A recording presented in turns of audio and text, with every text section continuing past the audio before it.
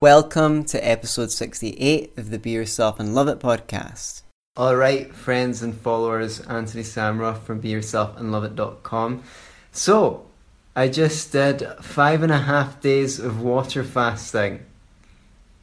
And I want to tell you a little bit about what I experienced. It was one of the most meaningful experiences of my life. It was amazing. 5.5 days without eating. Isn't that a bit extreme?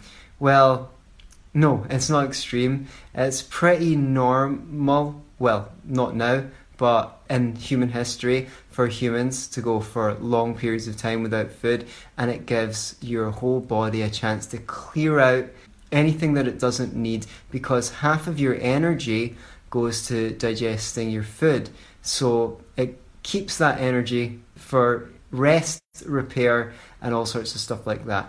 Now, I've heard from the people that I've been researching through, most of the best stuff starts happening after the third day. So if you want to do it, it's better to do it 6 days or 9 days than to do 3-day water fasts, because on the first 3 days you lose muscle.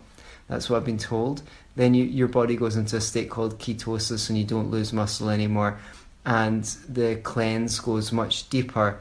And I have to say, cravings, wasn't I starving? First 3 days I had cravings, but fourth day I wasn't that hungry. I actually could have kept on going today, but I had reasons to stop today. That advice that things start happening really well after the third day, totally true. Fourth day, my mood was really, really good.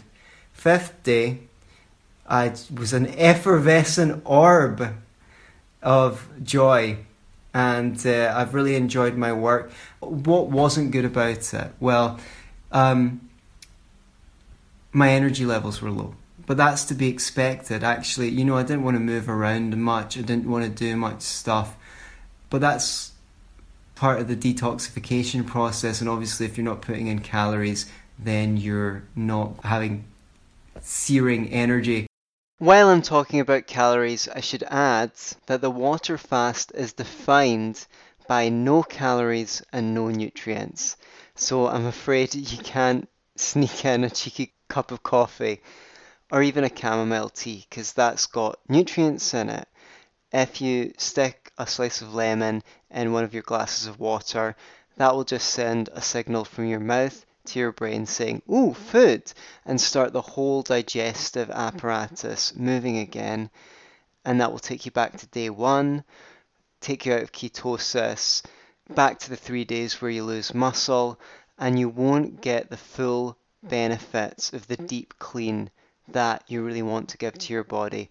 So unfortunately, no compromises, but you'll discover that you're a lot stronger than you think. I found that after a couple of days, I just got the sense that my body knew this was good for me, and I didn't really want to eat. My mind followed reluctantly at first, but gradually began to support me in my decision not to eat. And it would be interesting if any of you try it, for you to get back to me with feedback and let me know how it went. Back to low energy levels. The good thing, the lucky thing for me is, I work as a therapist, so my job isn't physically strenuous. I just really, really loved working with my clients this week. I felt extraordinarily effective and skillful and clear-headed, and because I was in such a good mood, my mood transferred. What I noticed I was thirsty a lot the whole way through, but the fourth day I was so thirsty, and the fifth day I couldn't finish a glass of water barely without wanting to top it up again. So that's all good signs, because some of the stuff I've heard, obviously you do your own research, was that your cells can't properly rehydrate if they've kind of got full of garbage, and so there's two things going on there. One is you start cleaning out the garbage, and you need water to do that. Obviously you need water to flush out your system. The second thing is that your cells start to rehydrate themselves. So you need more water for that as well. And the interesting thing is how easy I found it compared to what I thought, because I'm notorious amongst my friends for being like, when I get hungry, my friend Tam, who I co-host the Scottish Liberty podcast with, says I'm the hungriest motherfucker he ever met. My ex-girlfriend used to sometimes take snacks in her bag when we went out in case I got hungry, because I'm intolerable when I'm hungry. My dad is well aware of this notorious condition that I have, that I'm intolerable when I'm hungry, and makes jokes about it. But the thing is, most of the craving is obviously addictive. It's not, most of your cravings for food are addictive cravings. They're not necessarily for stuff that you actually need. And you can tell by the kinds of foods that you crave, you know. How do you know if a craving is real or if it's addictive?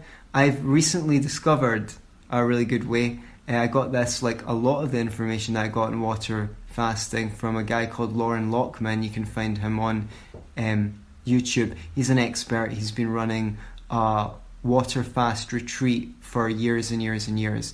Loads of experience. And he said, well, the thing is, see if you're really hungry for something and you don't have that, you will, if it's a genuine desire, you'll want it the next day even more. But if it's nicotine, if it's bread, for example, if you think you're hungry before you go to bed and you don't eat, which is good because your digestion really shouldn't be working while you're sleeping, it'll make your sleep poorer. If you don't eat in the morning, you'll be even hungrier. Whereas if you weren't really hungry, you'll wake up and not be hungry. So I've had that experience several times. I was like hungry before bed and I made the effort not to eat, and in the morning I wasn't hungry at all. I was like, that's weird.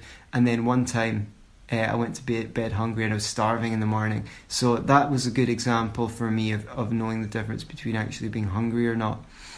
If you're lacking in potassium, you might want bananas or watermelon or, you know, one of these foods that's got potassium in it. So what did I learn? Oh, it was really interesting because I learned a lot about my relationship to food. Like, I stopped in town a couple of times to go to my flat. Oh, that's another thing I want to mention. The timing was so perfect because I'm house sitting for my parents, looking after their cats, watering their plants and all that. And so it was like a little retreat. I had a little retreat and I just enjoyed seeing my clients while I was here. So, because most of our work's over Skype. So, what was I saying? I was saying about, my relationship to food. Oh my God. When I went into town, when I stopped in town on the way to my flat, I noticed that every time I go into town, the thought goes through my head, maybe I can pop into Tesco's and buy something nice, right? And it's just a totally compulsive thought. It's like, I don't actually need anything, but I think that every time. But that's quietened down a little bit on the fast. And I should really talk about what breaking the fast was like. Well, I was recommended to break the fast with fruit. Nice and simple, easy to digest. So I had some strawberries. But in my co-working space, they were doing a lunch and I wasn't going to miss out on a cooked meal. And what I found was, for the first time in my life, I ate very slowly, little forkfuls, and I really tasted each bite. And I am totally the kind of person that will sit down. The other thing is, I had so many appointments today, and I'm the kind of person who would just drink tea to get strong tea to get caffeine, not coffee, because I like a good coffee, but it makes me jittery if I drink too much of it. So, but I'll drink a few cups of tea during the day just to get that caffeine boost.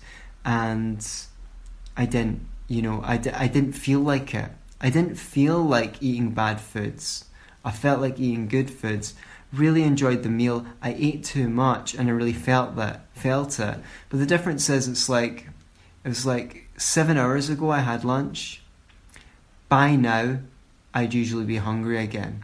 But because my body's nice and clear and I can listen to it well, I just really don't. I'm even dreading the idea of dinner, because after I ate so much, I ate way more than I should have. It's just sitting heavy, and my body's giving me clear signals that, yeah, please don't put anything else in. Like, this is enough to keep us going for a while. So, would I recommend water fasting? Absolutely. Obviously, make sure that you're suitable for it. Check out Lauren Lockman's videos on water fasting. He's really good. He was on YouTube comments and advised me, and his information is super good. You can hear when he's talking that he's an expert on this stuff. He's not just talking from a book that he's read or something like that. He's got great anecdotes of the results that people who've come to his retreat have got. So, yeah, definitely. Like, I'd like to do one again. I'd like to do a longer one. One of the reasons why I kept going was I was like, well, if I stop now, start all the way from the beginning, and that would suck. So I'm just going to keep going. The one of the secrets is that punnet of strawberries. I was really looking forward to breaking my fast with them, but every day I was just like, oh, I can eat them tomorrow, because I didn't know how long I was going to go for. So, but I woke up the next day and I thought, I can go for another day. I can eat them tomorrow. And by the time I came to the third day, I thought, well, I might as well go till Friday. So that's what I did. I went till Friday. And now, if I ever have to go a day without food, I don't think it'll bother me that much, because I'll be like, I've gone 5.5 days without food before. This is nothing. So it's really helped me. I feel very sensitive, and I feel like I'm more likely to crave the foods I want, my body wants, and less likely to indulge in junk. Yeah, and I really do think I've detoxed, because my mood's a lot better. So, if you want to know more, you can send me a little private message on Facebook, Anthony Samroff. And until next time, be yourself. But don't just be yourself. Be yourself and love it.